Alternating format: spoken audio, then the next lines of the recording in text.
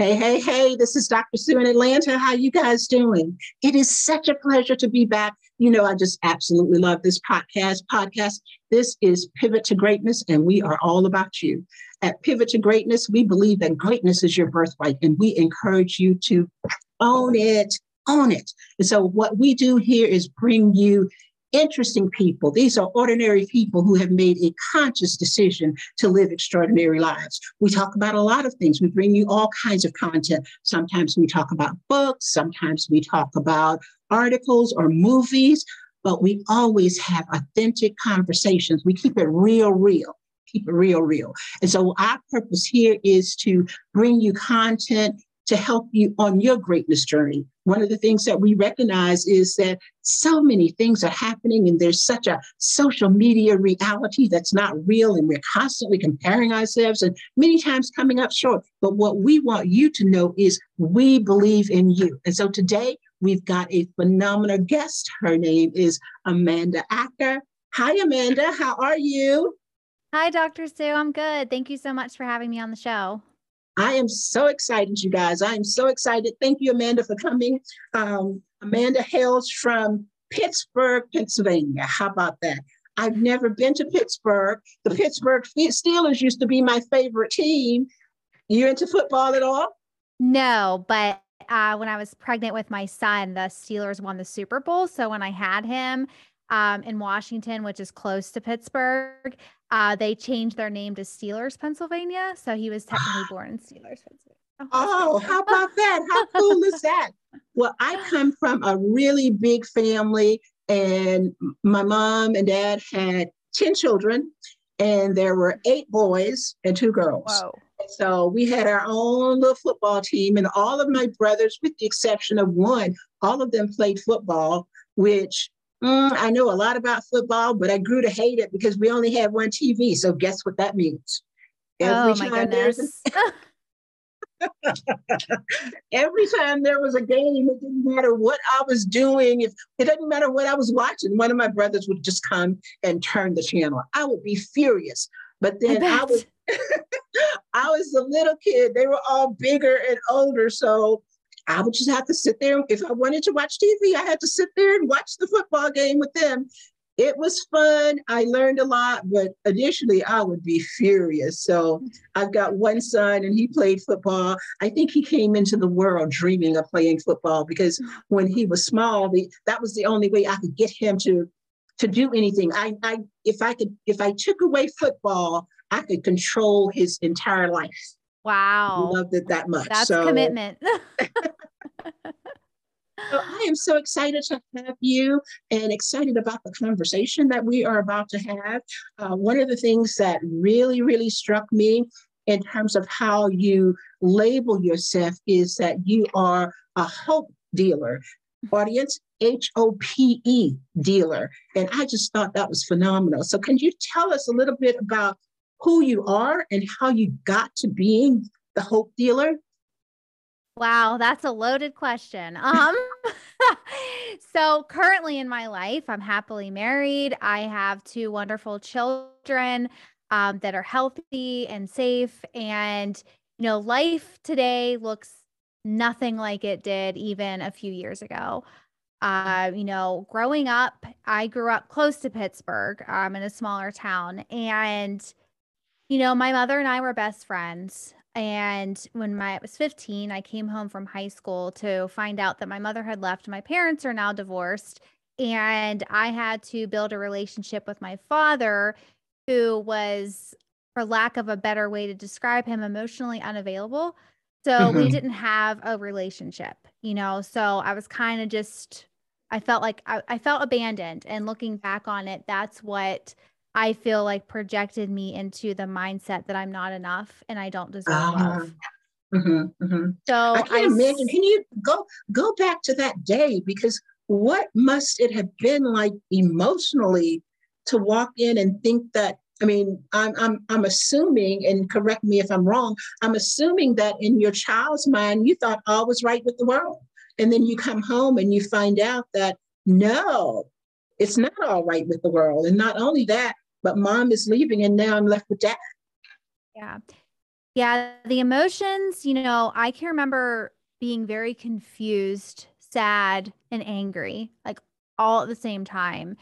And because prior to that, I know that it had gotten brought up that they might get divorced, but I didn't believe it. Mhm. So like you said, I never thought in a million years that anything was ever going to happen. They were just not getting along for right now. It was going to be Mhm. okay. Mhm. So when I realized that my mother chose to leave instead of stay there for me, that's what made me Ah, angry. That was where the anger set in. And I don't remember like every little detail anymore, but when I came home, that was the first time I ever saw my dad have a real emotion. Like he looked like he'd mhm. been sitting there crying.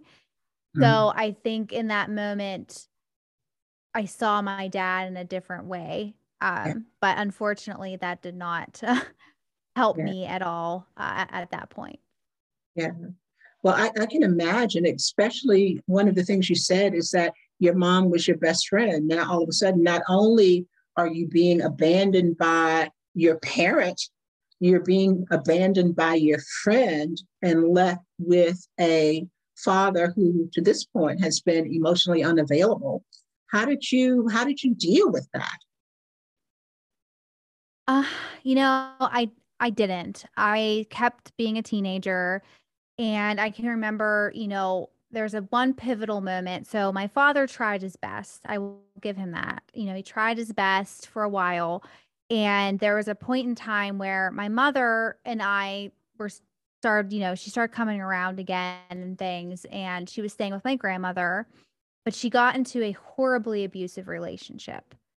And in that happening in my young age, I didn't understand it. I didn't know why my mom needed help moving in and out of apartments and why all this chaos was happening. And she was on all these new medications and she was drinking, like all these out of character things were happening for her. And one day I was with her and she was very upset. And I remember I was 15. I had a date. I was like, mom, like, I don't know why you're crying. Like, what's going on? And she snapped and she said, something about, can't I just have emotions? And she was going to kill herself Oh, wow.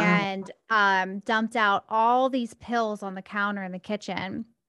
And I just remember falling to the floor and like begging her to stop, like, please, And eventually she had me call my dad, and my dad picked me up.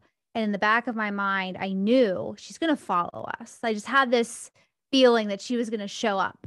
And so I was going to get a shower, and I was going to shout down, Dad, I'm getting in the shower.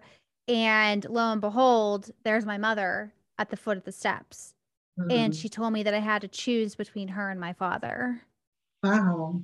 And I just kept crying. Like I don't remember responding. And then her and my dad got into some altercation. And that was a really hard moment for me. And looking back on it now for who, as I am today and have a teenager of my own, as a parent, I would have embraced me and, made sure I was okay, but my dad didn't. Now, in the Yeah. moment, I didn't realize this was an issue, obviously, but I was alone in my emotions, and that's what I got used to. And then my mother told me again, sorry, this is the point I was trying to get to, but Mhm. told me that there was a bench warrant out for my dad because he didn't appear for one of their divorce proceedings in Mhm. court and to not tell him. So I chose not to tell him. And in that moment, the cops came. And I remember thinking, oh my gosh, I've messed everything up. I knew I didn't warn Mhm. him. So my instincts were to tell him the truth. So I came downstairs after the police left because they didn't take him. And I told him, Dad, I knew. And he didn't say, oh my gosh, I'm sorry. Your mom shouldn't Yeah. have done that Yeah. and put you in that position. He said, why didn't you tell me we're a team? Oh. And that broke whatever bond we were building, so to speak. And that was, when everything went downhill from there. Like he started dating, and it was just a big tornado effect after. Oh, that was such a hard place for a kid to be in, not understanding any of that. And, even as an adult looking back now, I'm sure you have greater clarity with regard to perhaps the facts, but still you didn't have access to that information or that understanding to process it as a child. So what impact do you think that it had on your life in terms of your continuing to grow up? That moment in itself, I hated myself. I, I couldn't figure out why I didn't tell him.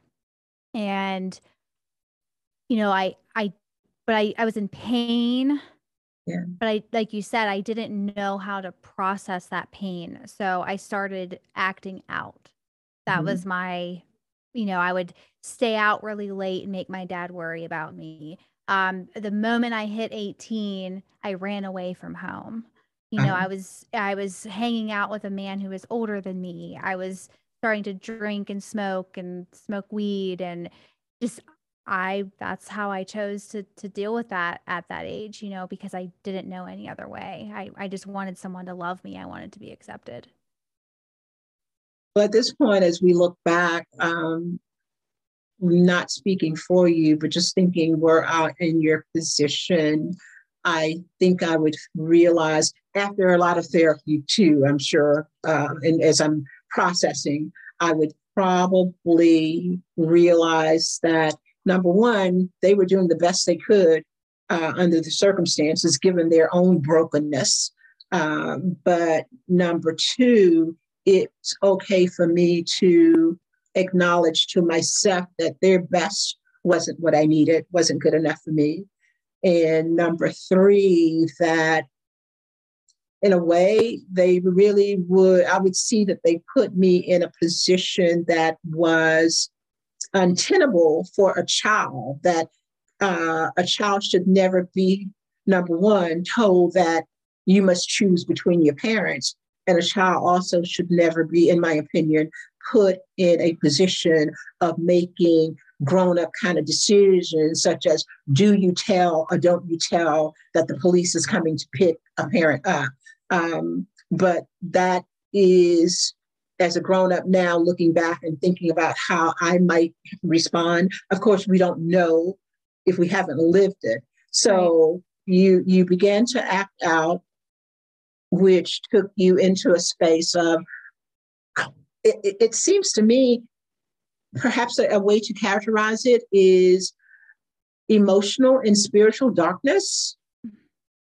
Yeah. And I can see that there's still a lot of emotion attached to that. I'm looking at your facial expression, and so I'm not going to leave you in that space. Audience, the idea is to show you again that these are real. We are real human beings who have lived real life experiences, and sometimes they've taken us into some dark spaces and spaces that we did some things or we coped in a way that perhaps wasn't in our best interest, but it was the only thing that we knew at the time. It was how we knew to address it, to deal with it, to stop the pain. I'll just say, for instance, without going into a lot of detail here, there was a time in my life when I was suicidal. And what I remember is I experienced a physical pain in my heart like I had never experienced before. And all I wanted to do was stop the pain. And I didn't know how to stop it. And so the option for me in in what I perceived as my limited options, the options was just to take the pills and be done to stop the pain. And so even though you're sharing about yours in a somewhat different way, my sense is that you were engaging in behaviors and trying different drugs to mask the pain so that you can just live, that you can continue to be. Exactly it. Yeah. Yeah, and living that way at such a young age, that's all I knew. I didn't go into adulthood with any guidance. So, but because I did well in school, I did go to college. And that I thought, I was like, oh, like this is going to be great. I'm going to, be able to get a career. That spark lasted all but like a day. I don't even know. But college it was a huge party. I partied a lot. I spent the almost first like half semester seeking out people who could find the parties. So when I first went to college, I was majoring in criminal justice, and I was on like they had like a floor that everyone was the same major. So being on the criminal justice floor, nobody else seemed to want to party but me. So I was like, where are the frat parties? Like, who can connect me? So I started seeking people outside of that space. And that's when I found pills. I started using benzodiazepines. Klonopin was my drug of choice for this time period. And first time I did pills, I overdosed. It Wow. wasn't it wasn't the day I was using it. It was the morning after. And I was hanging out with this guy, and I woke up and I didn't know, couldn't recall like what really happened the night before. He was Mhm. like, "Oh, don't worry about it. Let's go smoke this joint." And I was like, "Okay." But as soon as I hit the joint, a chemical reaction happened in my body because Wow. I had benzodiazepines and I had opiates in my system. So Mhm, when I mhm. did that, something happened and I had an adverse reaction. And if it wasn't for that guy who was with me, I would not be here. I should be dead. And Mhm. he saved my life. And so after that, I remember going to my dad and telling him what had happened, and he could have cared less. So things just kept happening that would solidify that I wasn't good enough. I don't deserve love. Mhm. And I failed out of college. I stopped going to class. I was self-harming. I was a complete mess with no guidance. And, my mother was out of the picture at this point for a while. And my dad didn't believe in like the mental health stuff. He's changed since then, but back then he didn't. So I felt awkward. I didn't know what a therapist was. I didn't know how to seek help. So Right. when I fell out of college, and my dad was obviously disappointed, but still like I was just on my own. Like I was homeless. My house that I grew up in was for sale, and I was still living in it. And I would wake up to strangers walking around my house. My dad, I didn't have a phone, like all these things. I was just existing. And I So ended what up moving span of in years? This is like from the time you were 15 when you first came home and found out about the divorce through what are we now, 19. 2019? Yeah, I'm 19 still, because this next piece is when I wanted to go back to college, and the only way I could, because I failed, was I had to get loans out. I wasn't eligible for grants anymore. Hmm. And called my dad. And I was like, "Dad, please co-sign. I'll do right this time. Like, please, please give me the second chance." And he denied me. He said Mm. no. And the pain I felt from that was unlike anything else at that. I mean, it was awful. I was so lost, so confused, so dark. And so I moved in with a much older man than me, and I ended up pregnant by this man. I was 19 and pregnant. So now I'm a college dropout, and I'm pregnant at age 19, and I barely have a roof over my head. I gave my daughter up for adoption, which was that was the first very hard decision I had to make in my life.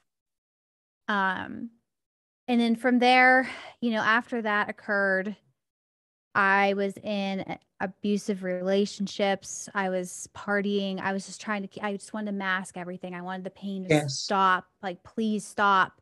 And I just kept hitting a wall and, winding up in toxic relationships, not just with men, friends, coworkers. Like I was in this I was a toxic train wreck. I don't know how else to Yeah. describe it. Yeah. And now let's fast forward to like my early 20s. My best friend at the time introduced me to cocaine. And that was the drug that I found that answered all of my prayers, so to speak. It So that numbed was like a me numbing, the drug that numbed you to everything. everything. I didn't care anymore. Um, and at this point, oh, I left out. I had my son was born. Mm, Prior to that, he was about a year old whenever I started using. And, I was a shit mom. I didn't care. uh-huh, And I admit that, even though it's hard to say that, but uh-huh, I didn't put him first. And so this is when me getting incarcerated occurs because this man who is old enough to be my grandfather propositioned me to a job. And he said, I own this business, I'm going to help you, you'll make all this money. And I went for it. Long story short, there, he was not looking for me to work for him legally. He wanted me to have sex with him. And looking back at this, even currently, I realized he was grooming me for trafficking. He wanted me oh, to wow. do these things. And whenever I told my best friend that occurred, she said, well, let's just go together. Maybe he'll give us more money. And out of desperation and not thinking straight, and also not wanting to lose my best friend, we did. And he wouldn't pay us because we wouldn't do the things he wanted us to do. So he wouldn't give us Uh-huh, money. And she was really angry. And we made the decision to rob this man. uh-huh. It was me, her, and three men that went and robbed him. And I knew in my gut, I knew I shouldn't be doing this. This is wrong. I know what he's Mhm. doing is wrong, but it doesn't justify me doing this to him. It's not Right. right. And I'm driving my car, and I remember I looked over at her. She was in the driver's passenger seat, and I said, we're going to jail. I can't do this. And she goes, oh, F it. She's like, I'll just drive. Now, mind you, I would put you here. I'm shaking, sweating, crying, freaked out, gonna puke, like, don't want to do this. I get out of my car. She gets into the driver's seat, and I was in like a grocery store parking lot. I don't flee. I don't run away from it. I get back in the car and continue. Well, Okay. that's just an indicator, I think, of how far gone you were in terms of your own internal compass. And sometimes that happens. And audience, the thing I want you all to understand is there's no judgment here. Life happens. We do stuff. And you can put in whatever word you want to substitute for stuff. We do stuff that when we look back on it, it's like, what was I thinking? And so Mhm. I'm sure you've had many times, many moments, Amanda, where you've thought, what was I thinking? I got out of the car. Why did I get back in? But I Yeah. did. And so, life goes on. Yeah. Yeah. And the whole thing that happened, like it was honestly, it was stupid. We all risked our lives essentially for something very stupid. It wasn't even worth it. And I remember going into his apartment, and I remember him looking at me and saying, Amanda, what is going on? He knew something was up because I didn't look right. I was sweating. I didn't usually come over to his place sweating. So, um, but then I remember snatching my friend's phone out of her hand. This is the early 2000s. We didn't all have phones. And saying, I need to go call and check on my son. I just needed to get out of the situation. Mhm, And I mhm. remember running and telling the guys, like, go do it. I'm out. And again, I don't drive away. I get into my car and I lay in the back seat and cry. Yeah, I yeah. mean, that was my reaction. They all come running out shortly after that, and I didn't even make it out of that apartment complex parking lot. I'm pulled over on a very busy street, and I'm pulled over at gunpoint. So it's not like, Oh, and I was a wow. goody goody. I never even had detention. And now I'm being pulled over and asked to get out of my car with my hands up with a cop with a gun drawn at me. Oh, my heart is stopped right now, just even imagining that. It was horrifying. And then they take me out of the car, handcuff me, and put me face down on the pavement. It was like an episode of Cops, but this is my life. Like, this is reality. I've lived it. And that is what I experienced. And I can remember in that moment thinking, I was supposed to pick up my son. What am I doing? Why am I here? How? And then it instantly went to, like, those thoughts kind of dwindled to, I need to get out of this. What can I do? Like, what can I do to get out of this? And I ended up telling the complete truth. I left out that this man was propositioning me and my friend to prostitutes, essentially. But I told him everything because they told me, you tell us the truth, Amanda, you won't go to jail. Please, here you go. Well, don't do that. I'm not saying that anything bad about cops, but they're doing their job. They need to get the Exactly. truth. That's their job. They don't have Exactly. control over what the judge is going to say. So never say anything until you've spoken to a lawyer, especially if you know you're Absolutely. guilty. Um, Absolutely. so Absolutely. And Amanda, I don't know that you know this, but I'm a retired attorney and I was a criminal law attorney. And oh wow. I actually worked I was an assistant public defender, but I was Mm. also an assistant prosecutor.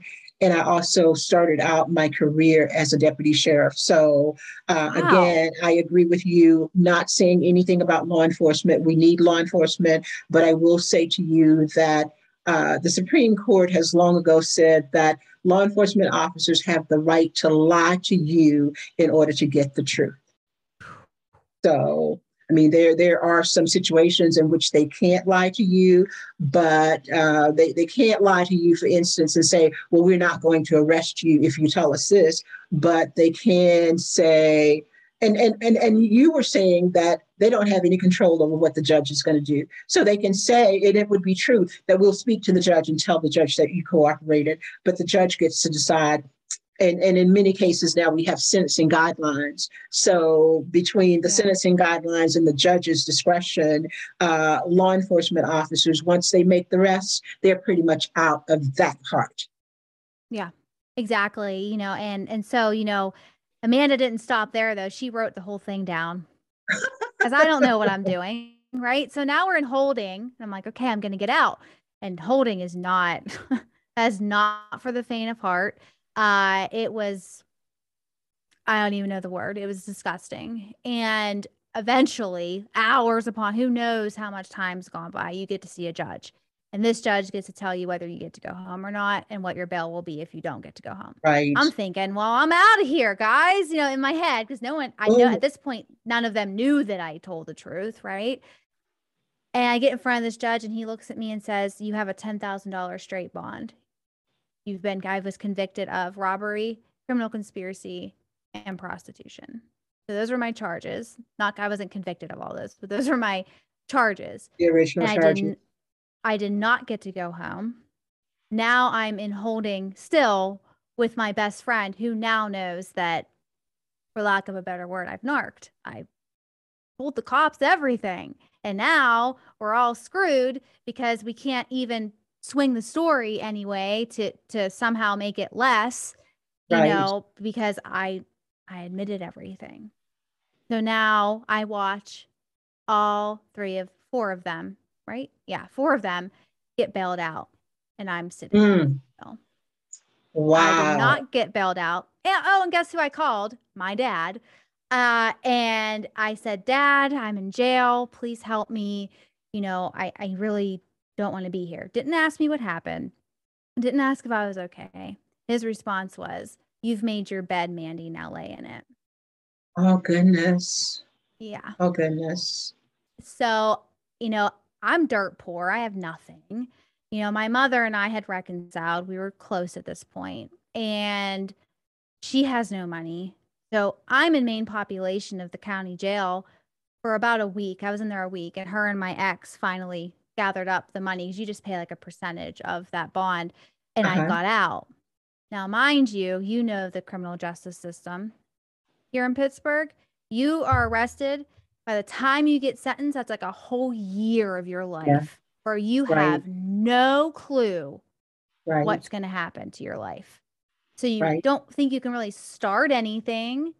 You meet a guy and it's like, oh, this is awkward. I might go to jail. Do you love me Right. now? Like, it was awful. So I didn't know what to do. And drug abuse started again. Toxic relationships started again. Now I'm stripping because I can't make money any other way because I'm afraid to go apply for a job and for them to find out that I have these charges hanging over my head.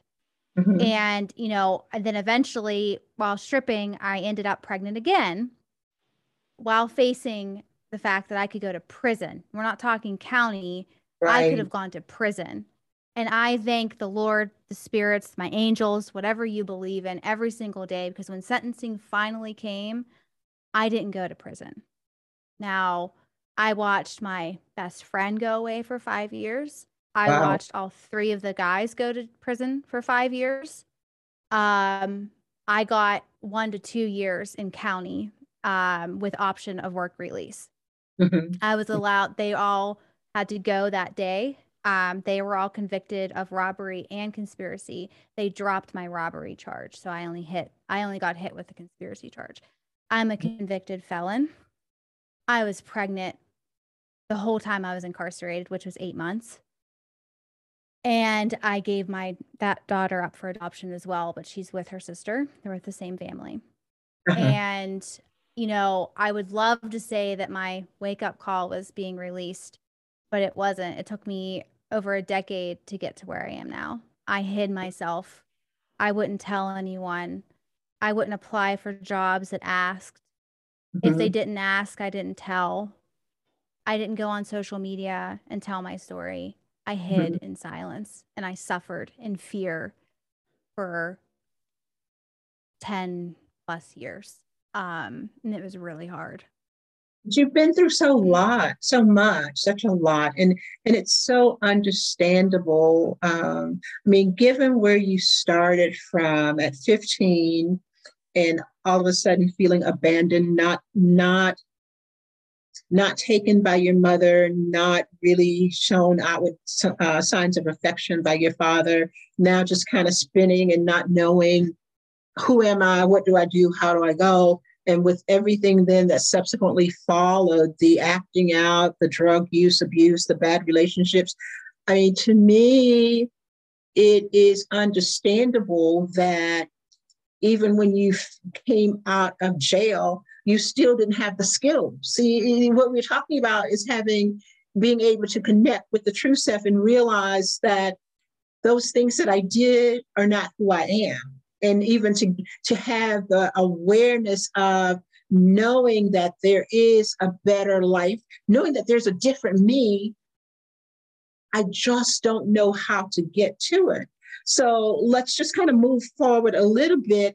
How did you, with it, you said it was in the last, I believe in the questionnaire, you said within like the last 3 years or so Yeah. that you have really connected with yourself and begun to do the work. And I say begun, not in the sense that you haven't made great progress, but even with me, I haven't experienced all of that. I've had my own experiences, but what I find is that every day I'm still working on me. Yeah. So how did you get to this point now? What was the pivot 3 years ago? What was the aha moment when you knew I got to do something different? And then what did you do? So my aha moment was a few years ago when I lost a job due to my self-sabotaging, self-loathing antics that I constantly do, trusting the wrong people. Um, you know, I almost ruined my marriage because Mm-hmm. I thought it was okay to text another man. I was going through a lot of drama with my ex at that point. I was just a complete mess. And when I lost that job, it tore me apart. Mm-hmm. Um, it was devastating. And I remember my husband's at work, the kids weren't home. And I thought to myself, I can't live anymore. I can't do this. I can't keep finding myself here again. And I was going to kill myself. And I remember in that moment thinking, well, wait, I can't kill myself because I'd be letting down my kids, my husband, my Yes. family. And there's something wrong with me. Maybe it's not other people, it's me. And I need help. Mhm. And realizing I needed help was the first step to me Mhm. recovering. And I reached out to my husband and I told him, how I was feeling. And I started opening up more about my feelings and some of the things that I had been through. Like he already knew a lot of my past, but just the current emotions, the things I was Right. still dealing with that I felt like I shouldn't be dealing with anymore. Like, why do I still feel this way? But when it came, bottom line here is that what I realized is I had no values. I had no boundaries. I was the person who was whoever the other person needed me to Mhm. be. Mhm. Mhm. And so that's what started my journey, and just really asking myself hard questions, not just saying to my husband or, my friend or whoever I was trusting in the moment to talk to, asking them like, what do you think I'm doing here that's wrong? Like, what can I do differently? It was asking myself, well, Amanda, why do you think that you kept going after essentially the same man with a different name? Like, why was that happening? Like Yeah. what Mhm. values, do you love yourself? Like, do you have any compassion for yourself? And I still struggle with this. I am not, like you said, this is a journey that will be ongoing, but it was now that I realize my faults, I know what I stand for, I have boundaries in my life. And now when the negative things start creeping in, I can catch them faster. Not to say I don't go through depression still, because I do. I have a therapist that I talk to about those things. But, it was honestly, it was just asking myself the hard questions and asking for help. That number one, asking for help, realizing there was a Absolutely. problem, admitting it, basically surrendering to it and asking for help. And I think that is so huge. When I asked the question, what was your aha moment? What happened to let you know that if I want something different, I've got to be my own savior. No one's coming to save me. And always it comes down to a matter of me looking at me and realizing that, yeah, stuff has happened and people have been in and out of my life, but I am the one constant. Mm-hmm. I am always the one constant in everything that's happening in my life. And if I want something different, then the constant has to change to become something new. And reaching out to someone, many times it's hard.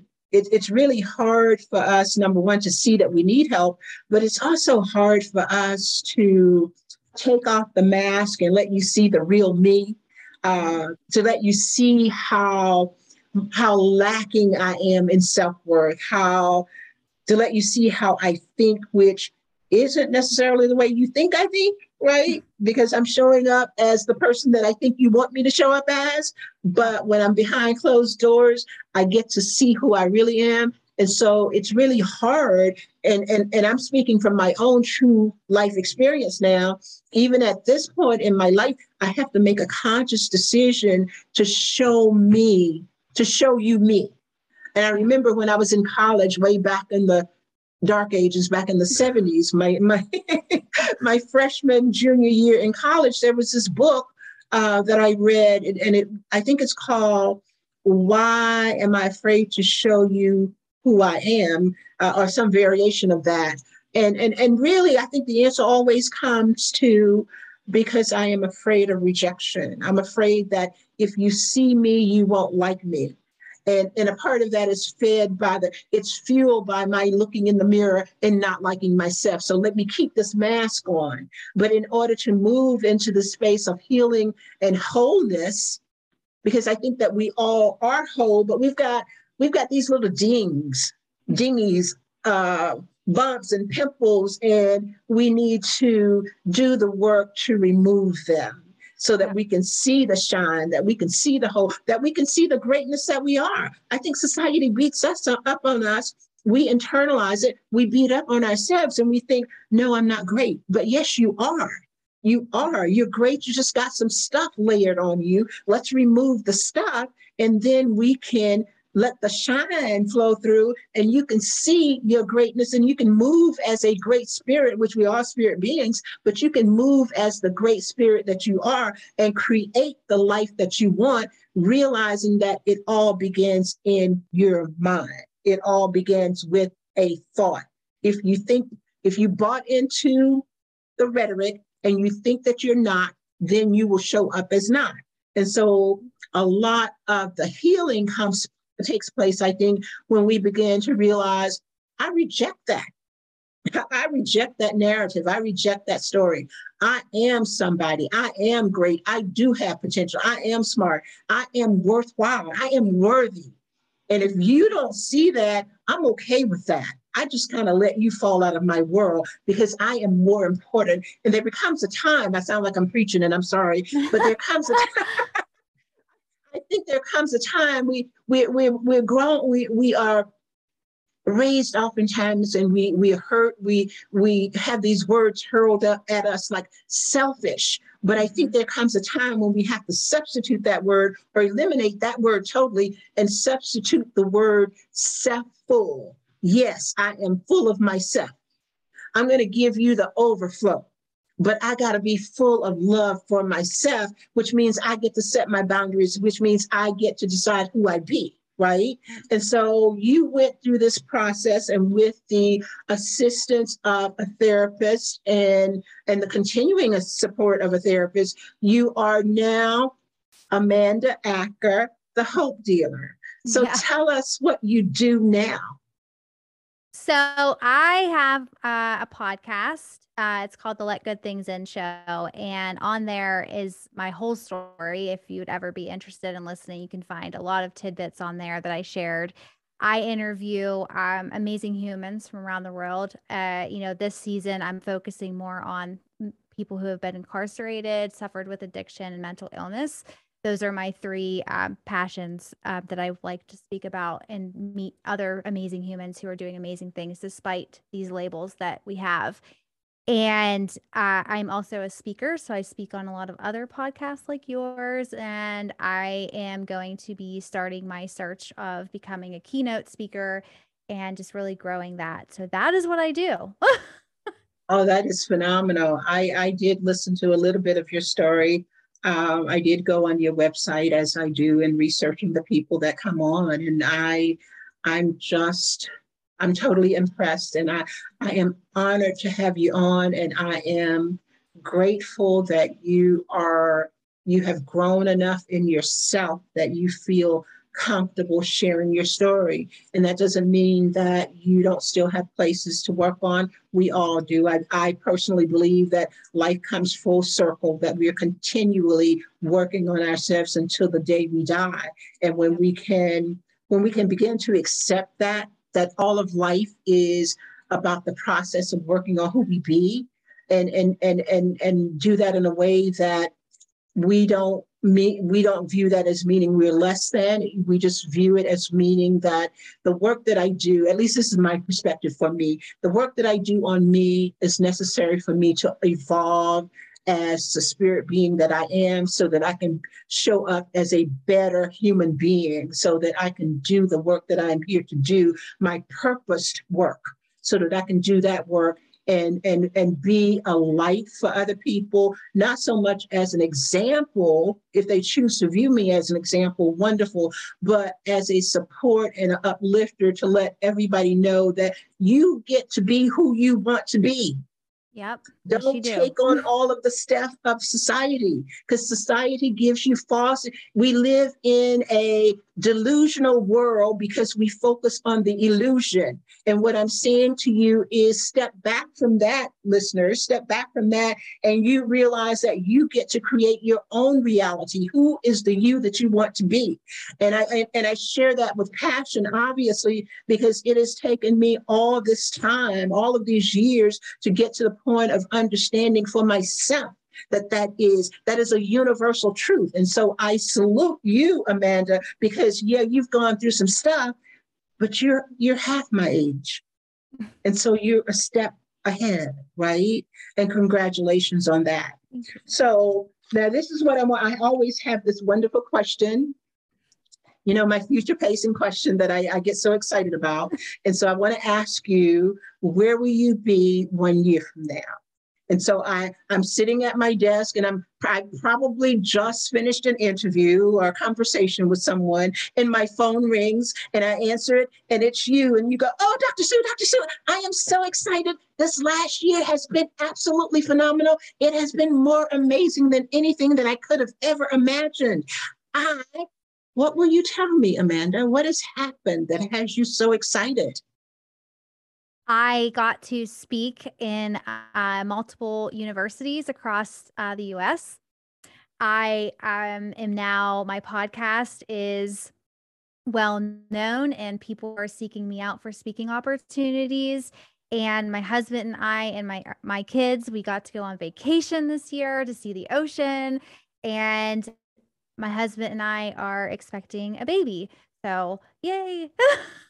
I'm so excited for you.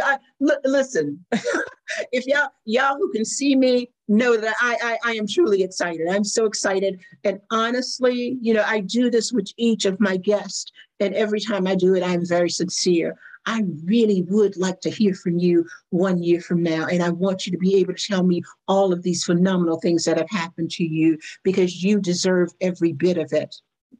But then we also have to look at kind of another aspect of this year of dreams coming true. What challenges did you face? What obstacles or mental hurdles or whatever that you have to look at and deal with in order to achieve the new greatness? Yeah, I dealt with, over this year, still a lot of, my negative self-talk and my desire to sabotage everything around me. So keeping on working on that and staying in therapy, and also just dealing with everyday anxiety. I have high functioning anxiety. I think that's what it's defined as. But my anxiety can completely derail my day at a moment's notice. And Oh, I I can have didn't know panic there was a attacks. name for it. Yeah. There's like generalized anxiety That's good. disorder. There's high functioning anxiety disorder. There's all different anxiety I disorders, need to but do I have some one of research those. on that. It's called Like, oh, something, they got another name for it. I just thought that was my normal. right? Yes. So just dealing with those things, and, dealing with the fear of rejection. That still is a hard thing for me to push through and ask for things that, I fear that I might get rejected. So asking for that next speaking gig, or asking to be on that huge podcast over here, that stuff still scares me. So still working through that every day, but facing fear and dealing with the negative self-talk is, something I do all the time. So just normal stuff for high achieving Yeah. people, in other words. Yeah. Yeah. Just the norm. Norm. That's my norm. Even with this podcast, it's like I was, I got the divine download to do this 2 years ago. And I said, oh, let me just have a private group where I do do just within the group, we'll do meditation. And so God allowed me to do that for a year. And then it's like, no, you're not doing that anymore. You got to do this podcast and speak to the nations. And I'm going, well, what am I going to say? And the response, the internal response was, open your mouth and I'll speak through you. And so on those days when I am suffering from the high functioning anxiety, which I didn't know there was a label for, but my mind is saying, no, I open my mouth and allow source to speak through me. And I keep, like, even today, even today, and I don't know what it was today, but before I came onto this interview with you, I was having a moment and God was just saying, keep moving, keep moving, keep moving, right? Because I think I was at a point of thinking, well, I don't know, will I still be doing this? But keep moving, keep moving, keep moving, because there are people waiting to hear. And there's so many people that need to hear your story, people that need to hear my story, people that, as I shared before we came on camera, I don't want people to be deceived by the titles that I wear. I'm just a real human being. I've been through some stuff. And trust me when I tell you the titles, as I was going through the lived experience, the suicidal tendency, the depression, the alcoholism, as I was going through just the stress of living, those titles meant nothing. They meant nothing. And within it all, here's something that let's explore briefly, because I know, Amanda, for me, I had to go deep inside and connect with myself, but I also had to connect with the source that was greater than me, right? In order to keep it moving. So have you found that you needed to develop more of a spiritual relationship with source and self in order to have the strength, to have the wherewithal, let's say, to move forward? Yes, part of my process in learning to, accept myself was to listen to myself. So my intuition, stop allowing other voices to interfere with what I know is right, what I know is the best next step for me, not Sally, not Joseph, not whoever, like what is right for Amanda. And learning to put those blinders on, so to speak. Like, yeah, I'll ask for advice still, but at the end of the day, I have to trust me to make the right choice for me, because I have all the answers inside of me and nobody else can give them to me but me. People can reassure me, support me, be a sounding board, but we all have that ability. But it was learning to really listen to it. That was the hard part, because I'll always fight with myself, So learning to just let go and know that I can trust myself. So yes, that was a huge part of my process, and still is to this day. And I think well, that's certainly been my process as well. Or not been. Let me change the past tense. That is my process. And what I want to say to the listeners, to you listeners, is that there's a lot of noise out there. I call it the false reality that is created by the media. And it's social media, but it's the regular media. It is the programming that takes place every day, all day, because we are constantly being bombarded with messages. And it is unfortunate that those messages oftentimes, even when they are couched in terms of empowerment, they come at you in a way that is disempowering. And so, I still use social media, but for me, it's a part of my job. It's a part of how I advertise my services. But when I'm looking at it, I don't get caught up in, oh, she's got that, he's got that. If you get caught up in that, you're going down into a rabbit hole that is 9 times out of 10 going to leave you in a place of, I am not good enough. I'm not good enough. And those are some of the messages that you have to put the blinders on. At one point, somebody asked me many years ago, do you know why they put blinders on horses when they're in a race? And I said, no, why? So that they can stay in their own lane. Oh, so I didn't know that. Put your blinders on so that you can stay in your own lane. And I have to remind myself, put my blinders on, because I can only see what's in front of me, which is where God is calling me to be. So put your blinders on. So that's one word of advice. And now we're going to ask Amanda, what's your favorite book that you would want to share with the audience? So I interview a lot of authors on my show. And so I want to talk about, I can have it. No, I don't have it here. Wait, yeah, I do. Aha. Okay. So this book is called At Least I'm Not the Frog. And the author is Charlie Gray. He is a recovering alcoholic. His story, this book is written so well. Literally, Dr. Sue, I was reading this one day before I had to go to the office, and I went to work and I thought to myself, man, I can't wait to get home and keep watching that show. It was the book. That's how well it's written. But I would recommend that. At Least I'm Not the Frog. Yep. Charlie Gray. And I'll drop that in the show notes, of course, but I'm going to look at it right now. Very well worth the read. When I first got it, I was like, ugh, this is long. It's not. It's well worth the read. So Very good. Very good. So, any words of advice or encouragement for the listeners? I say this all the time, and if you know me, you may have heard me say it before, but it's worth saying again. And you're stronger than you think. No matter what you've been through, no matter what society is telling you, no matter what you're telling yourself with that negative voice, you are enough. You can have an amazing life, and you are an amazing human. Very good. I totally agree with that. Now, do you have specific products and or services that you offer to individuals in addition to the speaking that you're doing?